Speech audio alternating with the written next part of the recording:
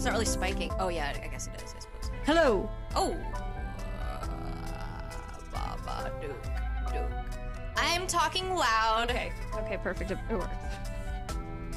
I'm just not a loud talker. That's okay. Now watch me comically get into my skin. Ready?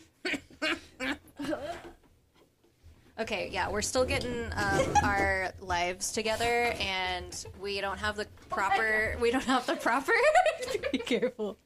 We don't have the proper stools yet. So getting in and out is a bit of a challenge, and that's okay. The effort is being made. That's okay. And that's what's important. Oh, hi, guys. Oh, hi. How we doing? Oh. I'm doing great. Thank you for asking. Good. I'm so How are you glad. doing? I'm seated now. Yeah. I'm seated. Yeah. So I don't know if anyone's going to actually see this, but we're testing our video recording. Let me fix my mic. So you may or may not see this, or parts of it, right? Somewhere. Spotify has a video feature now. We'll see it. We'll see it. We'll watch it and appreciate I've it. noticed that, and I've actually, there's a couple podcasts I've been listening to that do the video. They do the video? Mm-hmm. We should probably start doing that for at least some of them. At least some of them. Hey, we're back after a 2-week We're break. back. It has been a hot, long minute. Sorry about that, guys. We struggle to live. But you know that already. You know that already. You know this. No one's surprised when we're like, we're going to just peace out for a week or two. We'll be It's just back. because we physically need to recover. Yeah, we got life going on. Yeah. It's all good, though. Yeah. I mean, if we could do this full time, I'm sure we would. In a heartbeat, I would do Yeah, this full time. yeah. Yeah. But in this economy, no. In this economy? No. Come on Not now. in this economy. I got a German Shepherd to feed. Yeah, a big one. So, for those who have never listened to this before, this is Cookies and Crime. I'm Mindy. I'm Renee, and we just talk about crime and have snack time. Sure do. Yeah. Disclaimer, we are not experts in anything, so... But we have a lot of strong opinions. We have a lot of opinions, and we're not afraid to use them. We have frequent bouts of hyperfixation, so this is the result. So, today's case, I want to preface today's case with telling you guys that my mission in talking about today's case is to convince Mindy she's wrong. Her face. When I told her that we were doing this case and the angle that I was going to take on it, she was like, no, you're wrong. Incorrect. Yeah, because... Listen. She's not convinced. And most of you are probably going to be like, no, I agree with Mindy. You're wrong, Renee. Have you watched any video of that dude? I'm not saying you're wrong about that. Guilty. But I am saying... Guilty. But I am saying... My man did. There's inconclusive information out there. Okay. Okay. We ready to dive in? Let's do it. You ready to see if I can convince you? Okay. Lacey Rocha was born in May of 1975 in Modesto, California, to Sharon and Dennis Rocha. She has a brother named Brent and a sister named Amy, and it's a very, tight-knit family. They're very close. They all kind of, live in the same area of California, which is kind of nice. They're all really close. In 1994, Lacey goes away for college, and she meets and starts dating her soulmate, Scott Peterson. No! Lacey, no! Lacey, no. Lacey, run. I don't disagree with that. This was probably unfortunate for her. But, so the two dated for 2 years before Scott finally proposed in 1996. 1997 is when they were married. And eventually after they went on a honeymoon to Tahiti, which sounds like a blast, and then they came back to California, specifically San Luis Obispo, and opened a burger joint. Which is kind of fun. I didn't realize Didn't that. know that, did you? Yeah, I didn't know It was that. called The Shack. And they only ran it for a few years before they ended up moving back to Modesto, where Lacey's family was from. Because they were a very family-oriented couple, right. which was kind of nice. So once they're in Modesto, they buy this nice 3-bedroom house in a very nice neighborhood, very suburbs, very cute. They started settling, and it was like a mild fixer-upper. So Scott is a woodworker, and he did a lot of renovations on the house. And Lacey really loved interior design, so she made it her little project to kind of redo the inside as well. So it was kind of nice. They were like nesting. Yeah. You know, very cute newlywed kind of stage. So Scott began working once in Modesto too. He started working for a company called TradeCorp as a fertilizer salesman, and Lacey started substitute teaching. And everything was perfect for a little while, except one thing: they had a problem conceiving. They really wanted to start a family, and Lacey had a hard time with that. So it took them longer than they would have liked, but she did eventually get pregnant in 2002 with their first baby, a little boy named Connor. Yeah. I don't know about you, but I remember when this was nationwide. I mean, maybe worldwide news. And Connor was a big part of why. Yeah. Yeah. Like, this was everywhere. You couldn't turn on the TV without hearing their... Honestly, this might be the first, like, huge true crime, like, sensational true crime story that I, like, really remember. Yeah. You know? Yeah. Like, watching on TV, like, unfold. Because it was so... And I'm gonna dive into this. It was very sensationalized. Yes. Which is, like, good, I guess, but in some respects it was not good. Like, you want awareness for stuff like this, because if people know something, they need to know that there's a problem that they should probably report on. But, like, I think there's a thing, there's like a line where the media becomes way too involved. For sure. Things like juries start to get muddied. Yeah, like it's... Look at the Johnny Depp Amber Heard. Yes. Like, how much, like, people went nuts. I mean, I'm gonna be the first to admit that I definitely watched that live, but we all why would we do that? Why did we do that? Why did we watch it live? Honestly, it was so gross. Yeah. And, like, you know, like the dirty, the personal details the that we didn't need to know. We did not need to see the trial. Man. It could have been behind closed doors. We ate that shit up. We so did. And this is a very similar... Yeah, it's true. Very similar kind of thing. So, anyway, okay.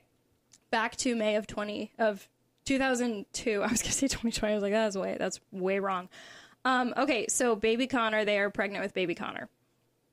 Christmas Eve comes around, December 24th, 2002. The Petersons get up for breakfast. They eat together like they usually do most mornings. Scott decides he's going to go fishing. He just got a new boat. He's going to go fishing, and Lacey is going to stay home, do a little bit of cleaning. She's going to go walk the dog. She's in this stage of her pregnancy where she's, like, discouraged from having too much physical activity. Is she a third trimester? She was, like, 8.5 months, 9 months. She was, like, getting ready to pop. And so her doctor was like, okay, it's great that you're active, but maybe calm down a little bit. So it doesn't sound like she stuck to that, because she was mopping the floors. She was walking the dog. Like, I get that, too, to a certain extent. Like, she doesn't want to sit still. The home. And a lot of women have those anxious personalities where they're like, I don't want to sit. I don't want to sit still. Bed rest sounds terrible. Especially, like, if it's your first and, like, every movement, every sensation, I'm sure you're like... Yeah.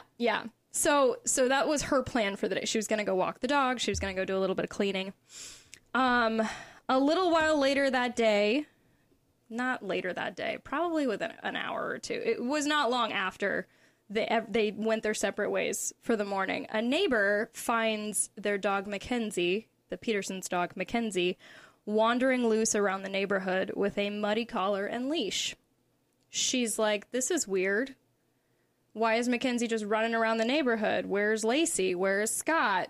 Okay, so she catches Mackenzie, and she puts Mackenzie back into the backyard, the Petersons' backyard, and she's like, that's weird. Maybe someone got distracted. Yeah. She doesn't, like, do anything beyond putting the dog back in the yard, because she probably doesn't, see it as a huge red flag. She's like, this is confusing, but I'm going to just take care of the dog, because she's right in front of me. If it were me, and I knew the neighbor, and I had their number, I would, like, text and be like, hey, are you okay? Or call. Like, hey, in 2002, I would be knocking on doors. Yeah, I found the dog. Like, I'd probably try to walk, especially because if you live in the neighborhood, you know Lacey is very far along. Right. Very, very pregnant. I would assume she fell.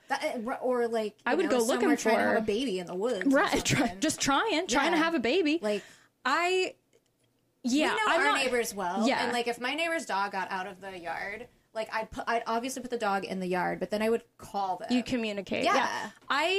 It sounds like that neighborhood was very similar to yours. They're very like aware of each other. They're kind of close. It's like it's a small suburb. Yeah, Like, I mean that's how neighborhoods are. yeah. So I don't want to necessarily fault this neighbor because I don't actually know if this is what I would do in that situation. Right. But I'm also paranoid. Maybe she's just not paranoid, and she's just like, this could be. not like us. She's not like us, who overthinks everything and is like, a crime has happened. We must crime has pursue. Yeah, exactly. 911. Exactly. So Found a dog. I found a dog. 911. I found a dog. I don't know what to do about it. But so the neighbor puts the dog back. Okay.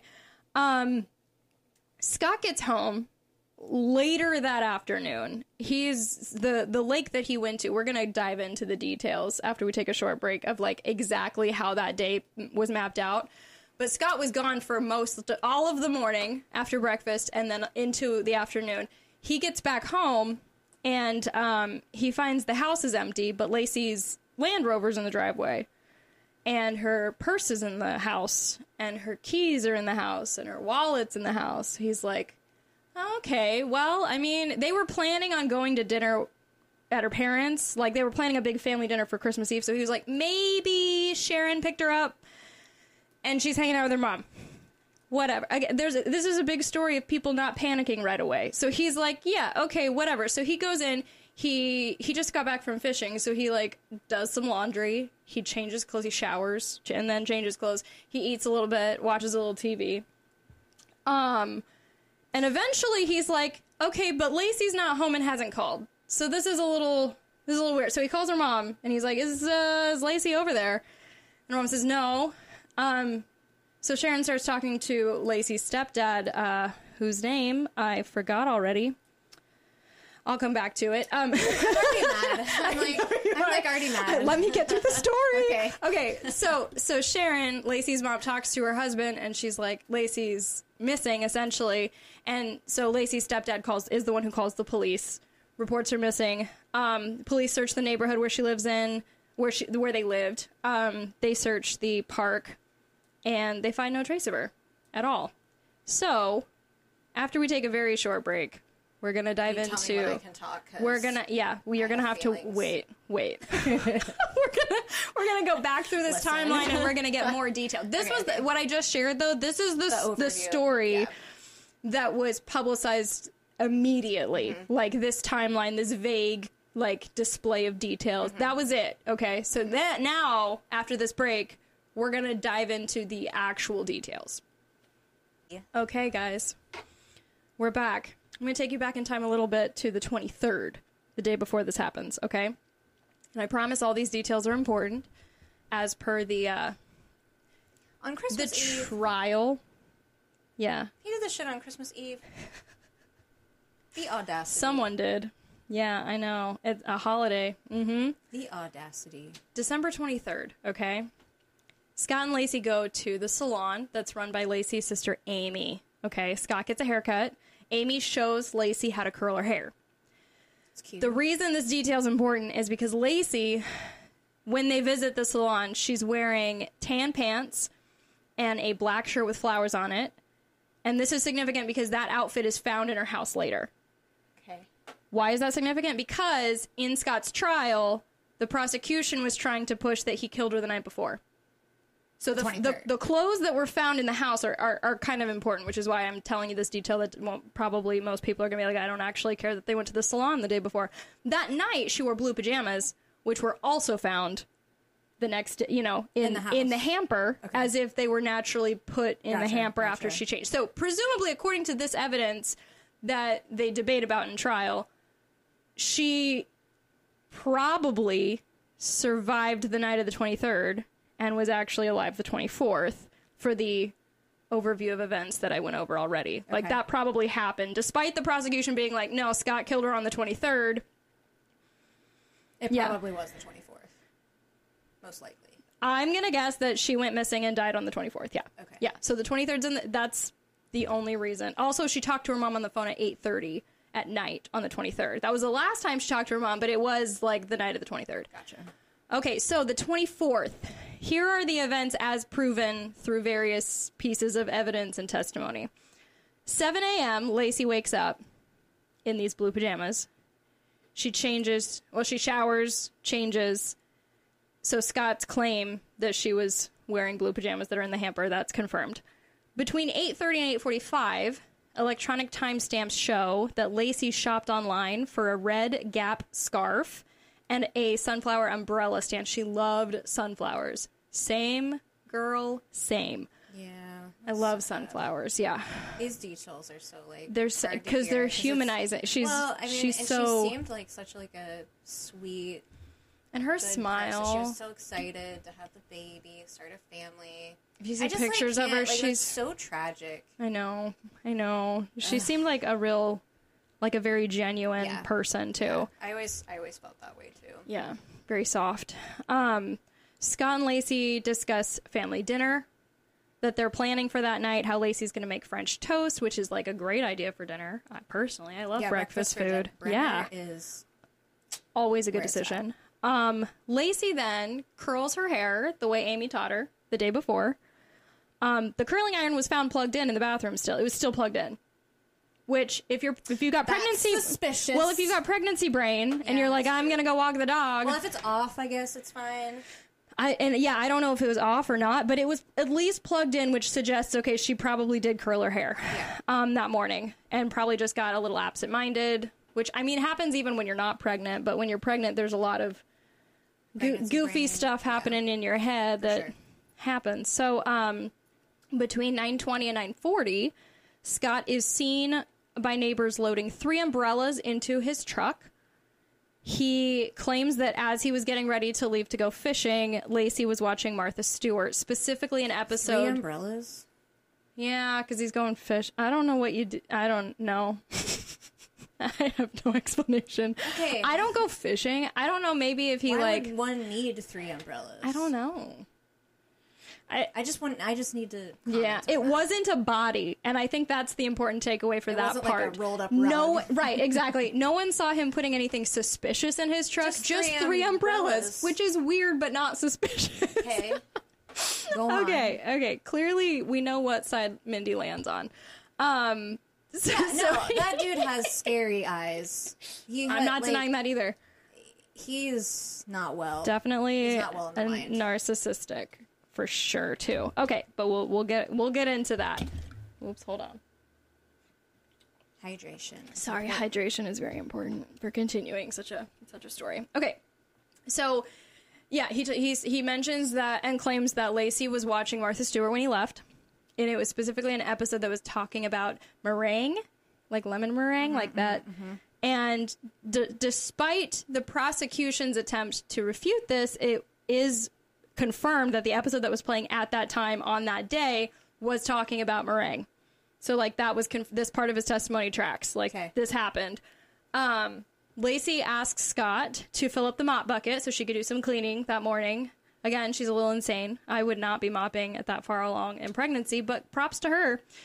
So he does. He fills up the mop bucket. At 9:50, he finally leaves, but he goes to his warehouse, which is where his fishing boat is. And He has a warehouse. yeah, well, when you have a boat, do you know boat people?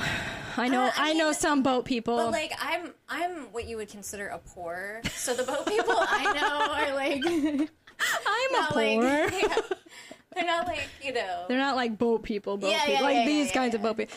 He also, though, because he sells fertilizer, he Okay. does also keep like work supplies in there. Okay, This is okay. like a multi-purpose warehouse, but it is also Gotcha. where he stores his fishing boat. So Okay. she's like, okay, whatever. So he gets to his warehouse where his fishing boat is, and between the hour of 10 and 11, there's apparently a computer in his warehouse because he is electronically shown checking his email, browsing the internet, doing like regular computer stuff Okay. before he decides to, let's go ahead and start actually fishing.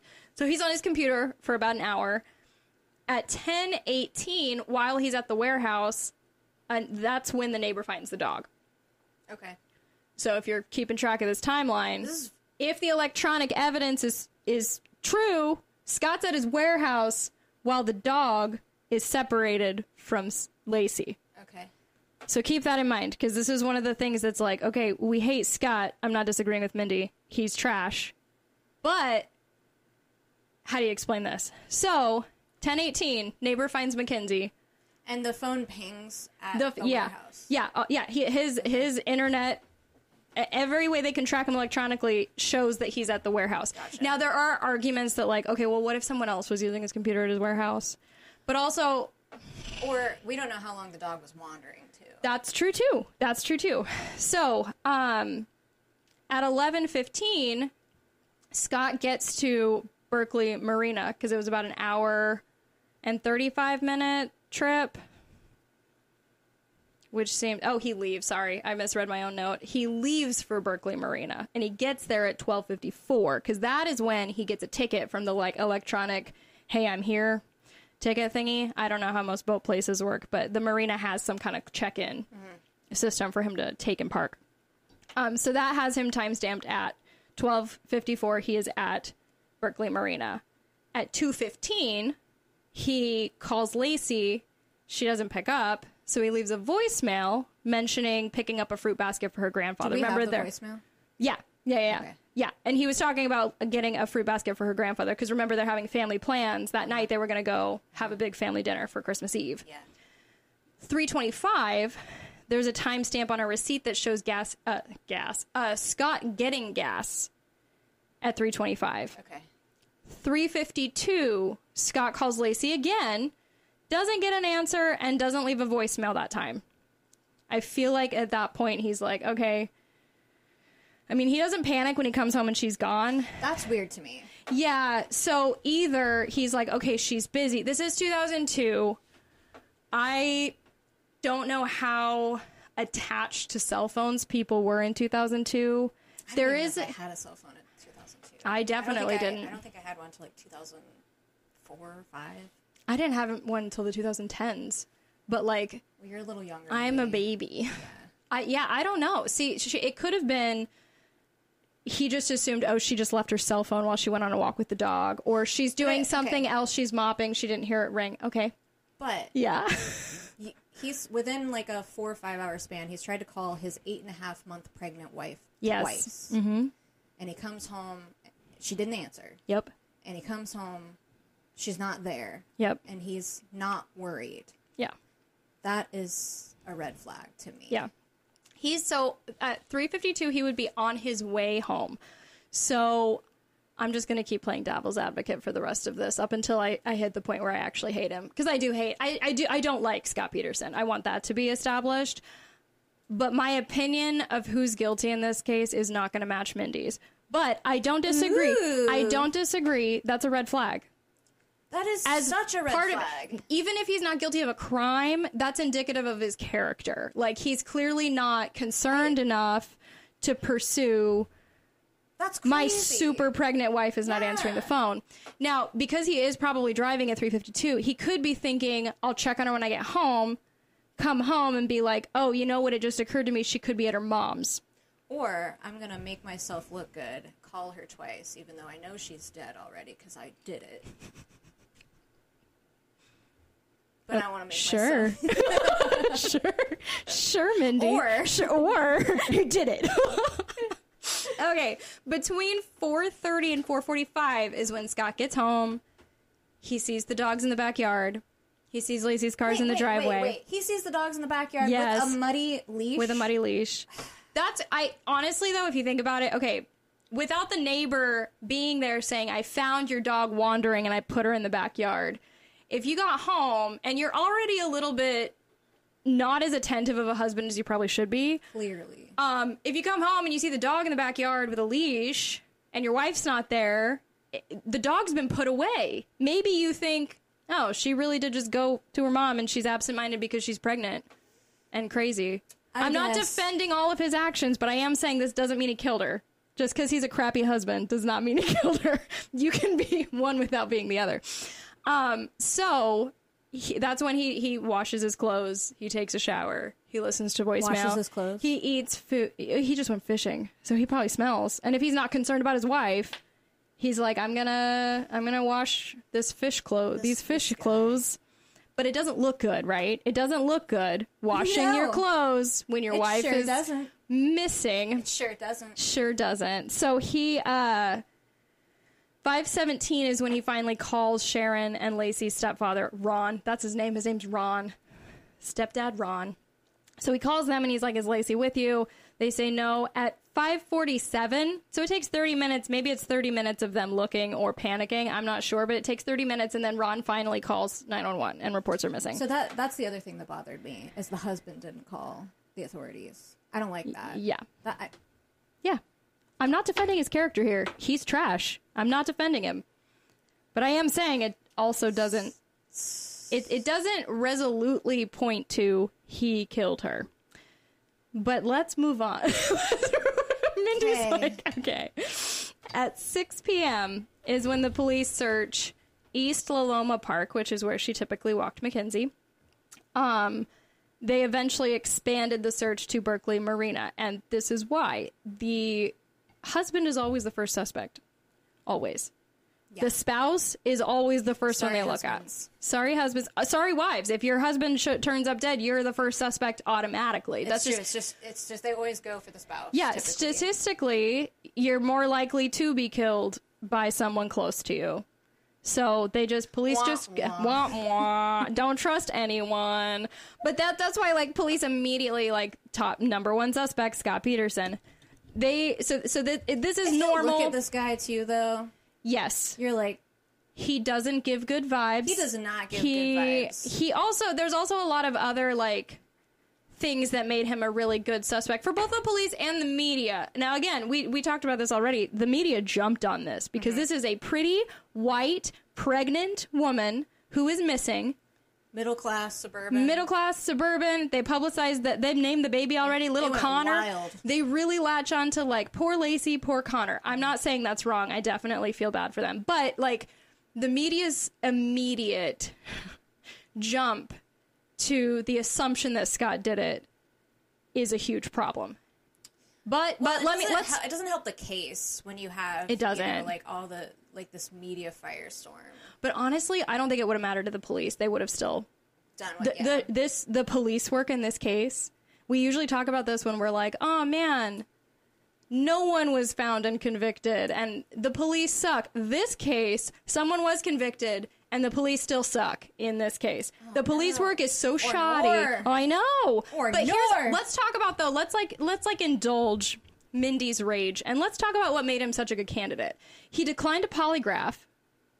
He appeared completely unconcerned about the investigation. Why would you decline a polygraph if you're the spouse? If you're worried about your wife, like, well, I have mixed feelings about this because, I mean, that's true. I mean, I have mixed feelings about polygraphs in general. But, you know, if I would, like, I'd be like, yeah. If you have nothing to hide, it makes you seem a lot more cooperative if you're willing. Ugh. If you're willing. So part of me is like, okay, he's very concerned about protecting himself. Good for him, I guess, because a lot of people are falsely convicted, as we're going to dive into later. But also, you're not helping the suspicion. And spoiler alert. Yeah. He gets convicted. Oh, yeah. I'm sorry. You're jumping I just ahead. remember that, and I was like, this son She's of a like, bitch. I really want to talk about how trashy he is. Yeah, we're getting there. Don't you worry. Okay. We're going to dive into that. Sorry, spoiled it for everyone. I'm sure they know. Okay, so his testimony didn't satisfy the police either because they asked him details like, what kind of bait did you use while fishing? And he couldn't tell them. He was like, I don't know. No way. What kind of bait I used. Yeah, like, details were not coming to him. And he's lying. Okay, Mindy. It does make him look like a good suspect. If you're a fisherman, you know what bait you're using. Yes. Are you using live bait? Are you using lures? Yeah.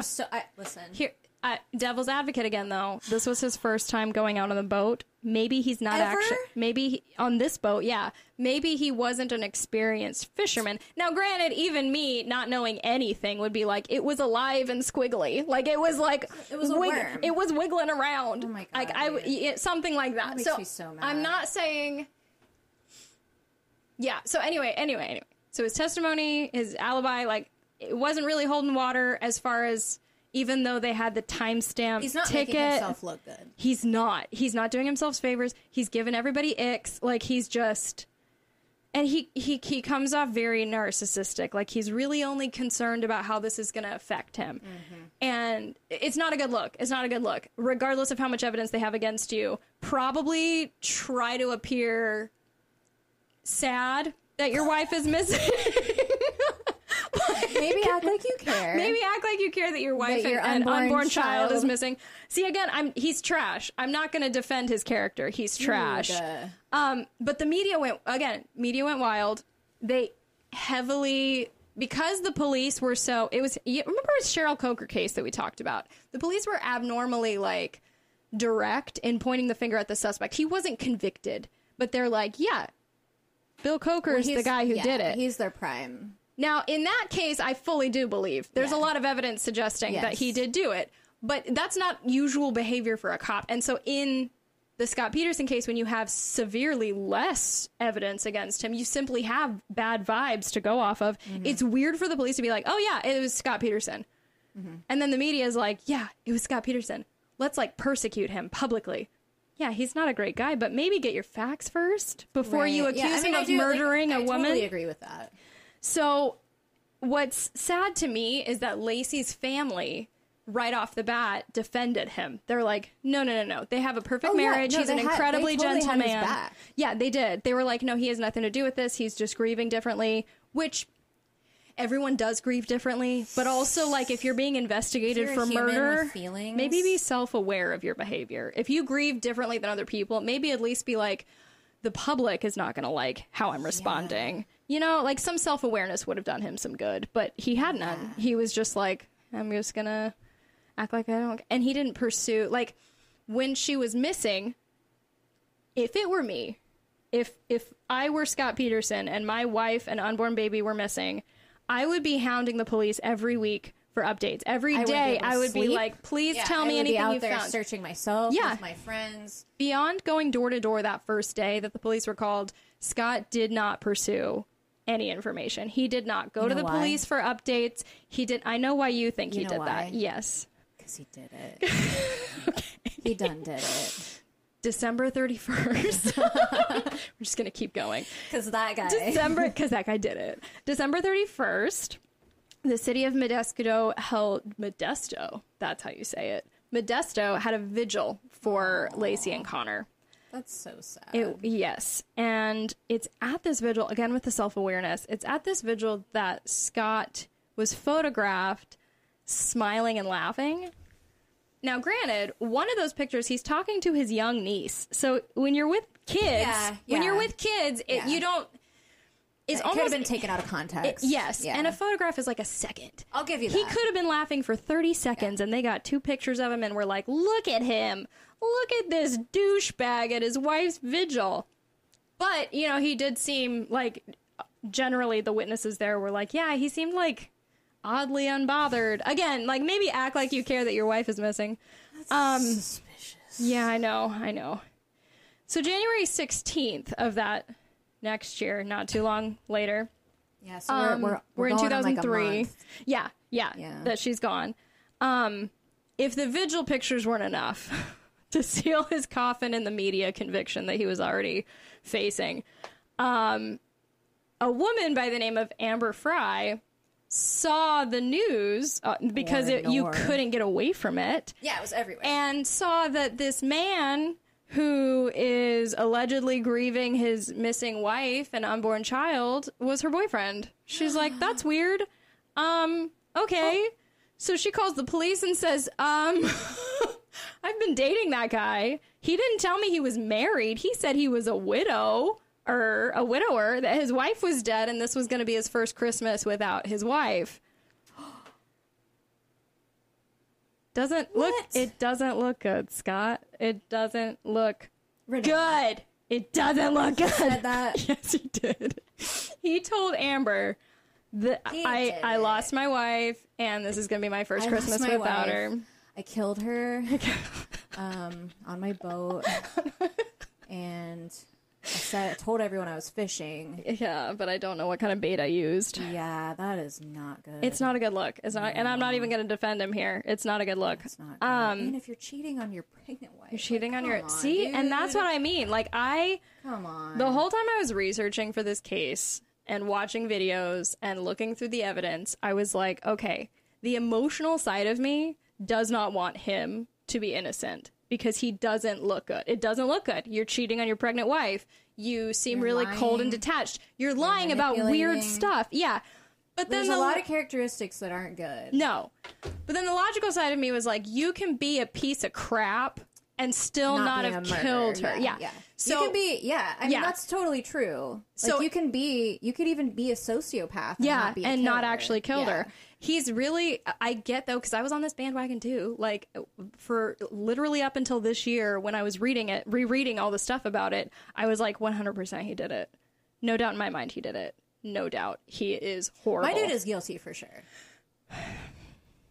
We'll dive in. If I was on that jury. Yeah, well, wait till you bring up evidence. Like, I want to know the evidence used in court. I will warn you, there is zero physical evidence against him. And there is 100% corruption on that jury.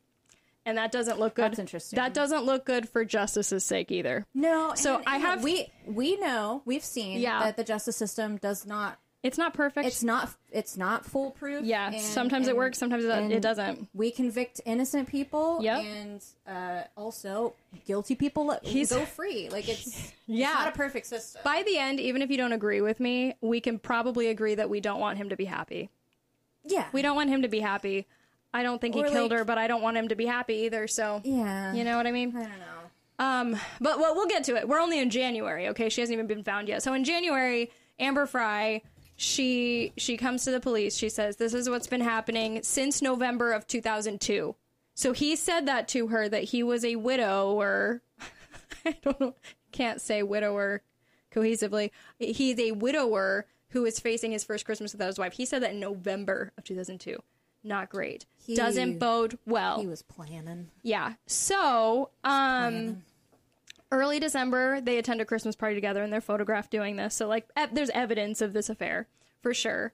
In January, the 24th. So, about a week later, Amber does a press conference pushed by the police, coming forward and saying, I have been working with the police. This is what has been happening. I have been collecting audio recordings of our phone calls together, stuff like that. She basically makes it very clear to the media that she 100% believes Scott killed his wife.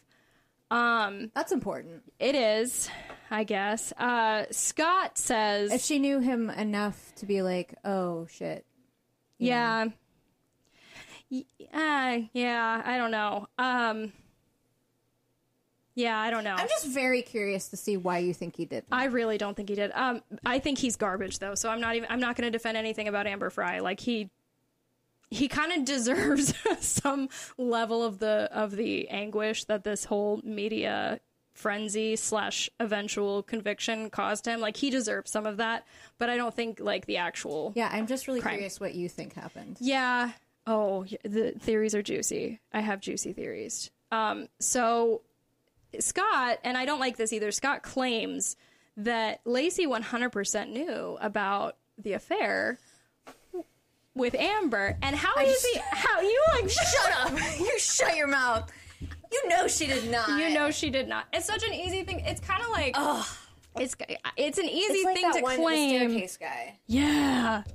Yeah, no. We need to do that one too. Yeah, that one for sure. For sure, I hate that guy. Yeah. Yeah, Scott, you go ahead. Yeah. Right before we have our baby. It's really easy to say that because she's dead and can't defend her. Well, we don't know she's dead at this point. But she's missing and can't defend herself and can't be like, actually, Scott, I didn't realize that you were having an affair and we thought about it or whatever. So anyway, the Amber Frey thing fueled the fire. Like, the media went even more crazy. If you think about it, that's motive. Yes. it for sure is motive. And with that paired with like his weird behavior, his whole like lack of empathy, his like alibi kind of being strange and only like half confirmed because they're like, you're not giving details you should know, but I also went fishing, but I don't know. Yeah, if I caught we believe you were or... there, but we don't believe you were fishing. Like there's a lot of things, while not actually admissible in court, actual concrete evidence, it's definitely influential for the media and for a potential jury because it's emotionally charged. So Nancy Grace was one of the biggest and loudest voices for this case in the media. Like she ran Scott Peterson across the rails. Like she was like, this guy did it. He's every segment. She was like hounding on the fact that he did it and he's garbage. But it's interesting because she used to be a prosecutor. Mm-hmm. And every time she talked about the case, it was emotional. Mm-hmm. And that was it. She wasn't talking about evidence. She was talking about he wasn't able to answer this obscure question. Therefore, he did it. Now, some of them were valid. Mm-hmm. Like, yeah, he claimed his wife was dead and he wouldn't be having Christmas with her. And then he was right. So, yeah, I don't blame her for harping on that. But, well, and it's, like, weird. Like, he could remember, like, what she was watching on the TV. But he can't remember what bait he used. Yeah. So, there's, like, there's stuff that I'm not going to lie. It doesn't make sense. It doesn't make sense. It doesn't track. It doesn't look good. It's understandable that everyone has this opinion. But the way they like, harped on it every time you turned on the news was probably inappropriate. Well, and it really, like, everybody gets that idea without it, you know. Yeah. I can see why. Mm-hmm. I don't blame him. I did. I was like, 100%. For sure this guy did. 100%. He's having an affair. Like, he clearly eyes. Doesn't care. He's dead behind the eyes. Like, that guy That's what I'm saying. Like, messed up. I feel like there's certain people that give you a feeling, and, like, something is wrong with him. Yes. Something is indisputably wrong with him. For sure. So the running theory that the public was going with, and a lot of this was heavily influenced by Nancy Grace, but the police went with this too, was that Scott killed Lacey the night of the 23rd, took her on the boat the day of the 24th, and dumped her in the marina. That was like, they talked about it like it was fact. Like, this is what Scott Peterson did. That timeline. The timeline doesn't track. Right. So let's take out that part. Let's assume he killed her and dumped her in the marina for a second. And just hang on to maybe that part of the theory could be right until we dive into the actual evidence. So the trial was such a mess. The investigation was a mess anyway because the police didn't even look into other suspects. They were given witness statements that suggested that there could have been other people they could have looked into, and they were like, no, Scott did it. We don't need to look into. That's a dumb lead. Like, we're not gonna pursue any of that because this makes sense. And it doesn't comfort me at all to know that the police had blinders on, and because aren't you supposed to be thorough? Mm-hmm. Even if he looks great, even if it looks like an open and shut case, shouldn't you take witness statements seriously enough to entertain them for a bit? For sure. I don't know. And we'll go into what those witness statements were in a second. But in the trial, they had, allegedly they had a search dog track Lacey's scent. Now, most of the time, I'm like, yeah, good job. Good job, little search dogs. But in this case, search dogs cannot track scents if they're in a moving vehicle.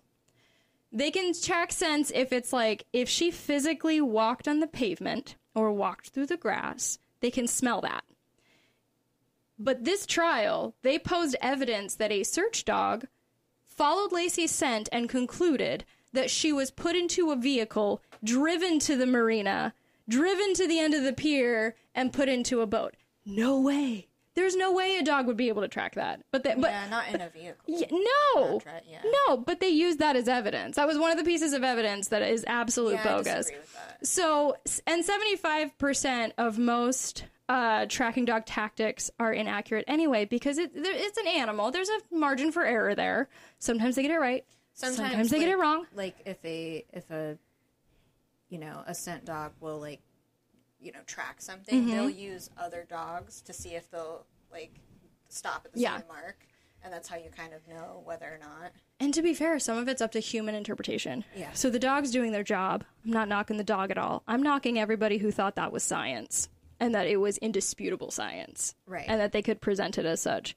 They also were like, yeah, she was put under a tarp in the truck. How do you know that? How would the dog smell it and be like, yeah, she was in she was under a tarp? That's a weird, like... It's a weird thing to jump to. And it shouldn't have... Yeah, it shouldn't have... But the judge was like, yeah, that sounds legit. That sounds right. This judge is great at his job. They believed, the police and prosecution believed that Scott took an unconscious Lacey onto his 14-foot boat, rowed her out, and pushed her over the side of the boat, attaching anchors to her. There's no evidence of this. This is just their idea. Like, this sounds like something that would be good to do and effective. So the defense team tried this. They're like, okay, we don't have evidence, but let's try and see if this is even a feasible theory. So they tried to duplicate it on water with anchors and everything, and the boat capsized every time. Like, you couldn't successfully do it without the boat sustaining some kind of like upheaval and a little bit of damage. Like, it was not, it didn't seem like it was valid. The judge watched this video of them testing this and was like, that's not close enough to what their theory is, so I'm not going to allow that in court. But the jury and the prosecution were allowed to test it on land where it's stable and concluded, yeah, this is a valid theory because we can get on a boat on land where it won't rock over and capsize. And how big was the boat? 14 feet. Okay, so it was a little boat. Yeah. So, but if you're testing it on water, which is like what Scott would have been doing it on, yeah, and that doesn't work, but then you test it on the beach, and you're like, that works. Well, duh. Are they talking about the anchor portion? Yeah. Like how, because they couldn't find her body. Right. So clearly, he would have to use an anchor necessarily to weight a body down. It's a weird detail to throw into their theory, though, huh? Yeah, it is interesting. So yeah, so the judge, this is a little bit of the corruption that made this trial so hectic. The judge allowed the jury and prosecution to be like, yes, the on-land test, that's valid. Let's use that to support your theory. But he said, no, you can't take the water version, which would be the accurate version. Interesting. And admit that as actual evidence to refute this theory. Like, you can't do that. Weird, right? Yeah, that's very weird. Weird. The jurors were also changed multiple times. Like, there was so much turnover every time. Like, so first of all, when they first got their jury, the judge asked them. So normally, if you're on a jury, you're asked if you believe in, like, capital punishment, for example, if you believe in the death sentence. Now, saying, no, I don't believe in it does not, like, you can't be dismissed because of that. But then they will follow up with, if you see, I don't know the actual question, but it has to do with, like, if you see it as a just punishment, depending on whatever the verdict and evidence that is produced. So basically, like, if this judgment were made on someone that could be worthy of it, like, would you be on board with that? Basically, they're trying to see if, like, even if you are fundamentally against it, right? If you're faced with a case with a child rapist and murderer, and the rest of the jury says death penalty, will you agree? Right. Or are you going to refute? Because they have to have an anonymous jury, right? Sure. So it's not something that'll get you knocked off, but it is something that they're going to consider when forming a jury. I mean, the death penalty is a tricky... It's a tricky thing. It's a really tricky not thing. Always an easy yes or no, I want it to happen. Right. But in this case, the first question, the judge would be like, do you believe in the death penalty? If you said no, he didn't even ask the second question. You were dismissed. You weren't chosen. Oh, that is unconstitutional. That's unconstitutional. Really, really interesting. Mm-hmm. And the judge was like, we don't want anyone who's going to not give him the death penalty. Tell me that's not sketchy. That's a little sketch. And every time a juror even suggested that Scott could be innocent, there was a reason that arose for them to be dismissed. So, like, one of them was talking about, well, maybe he's innocent. Let's, like, relook at the evidence. He was a very logical kind of guy. I'm pretty sure he was the foreman, but don't quote me on that. He was a very, like, logical, like, let's go through the physical evidence and then rediscuss. I feel like that's what you should do. That's what you're supposed to do. Yeah, don't go off of and this is what makes the media so tricky. Everyone goes into it emotionally charged. Sure. Especially when they're like, it was his wife and unborn baby. Like, if you emotionally connect to that, you are going to hate Scott regardless of what evidence is before you. But this guy was like, let's look at the evidence and actually dive into the physical evidence. One of the other jurors picked a fight with him, physically harmed him, and when he went to the judge and was like, I don't feel safe, can this be dealt with? He was the one dismissed, not the guy who assaulted him. Wild. Yeah. So whether you think Scott did it or not, the jury was a hot mess and shouldn't have happened. Like, the whole group of them. If you go Google the jury for Scott Peterson, there's this one girl they called Strawberry Shortcake because she had, like, pink hair. She was a hot mess. She was, like, highly emotional. She, like, trash talked Scott every time she could. Like, she was so clearly biased. Like, there was no way she should have been allowed on that jury. It was insane. That is insane. Really interesting. So, yeah. So, ultimately, as we've spoiled already, Scott Peterson was convicted and given the death penalty in March of 2005. He's currently spending time in San Quentin State Prison, where he continues to file for appeals. All of them are still pending. Like, he hasn't been rejected necessarily, but they're also not approved. The California Attorney General, though, quote, rebuked the request for a new trial and said there is overwhelming evidence for Scott's guilt. Notably, however, there is zero physical evidence supporting this verdict. And we're going to dive into all of the physical evidence in part 2. We're also going to talk more about the sketchy jurors. I kind of spoiled some of that because I got all heated about the jury. We're going to talk about the actual autopsies when they found the bodies. The autopsies make no sense either for Scott doing it. We're going to talk about other potential victims, and we're going to talk about a robbery that happened that day that was never brought up in the trial. Wild stuff. Yeah. So that's the end of part 1 of the Scott Peterson case. I don't think I've changed Mindy's mind yet, but... No, you haven't. But it's part 2 You might. got time? Part 2 might. Got time. Maybe. Is it snack time? If not, that's fine. It's snack time. What do we got today? All right. We've got... Trader Joe's. Trader Joe's. Carolina Gold Barbecue Chips. These are actually really, really good. They're very tasty. I might have opened them already. That's okay. There's still some left. Ready?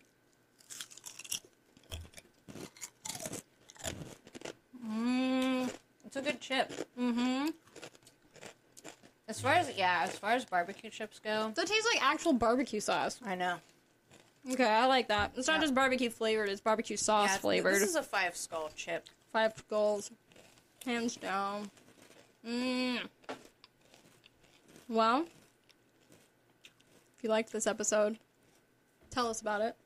Also, I'm gonna put, I think the interactive question for this episode is gonna be, what do you think? Are you convinced yet that Scott's innocent? Who do you side with? I don't think anyone's gonna have a solid opinion until the end of part 2. But if you've already been like, okay, now I'm questioning whether Scott is a piece of trash and a killer, or just a piece of trash.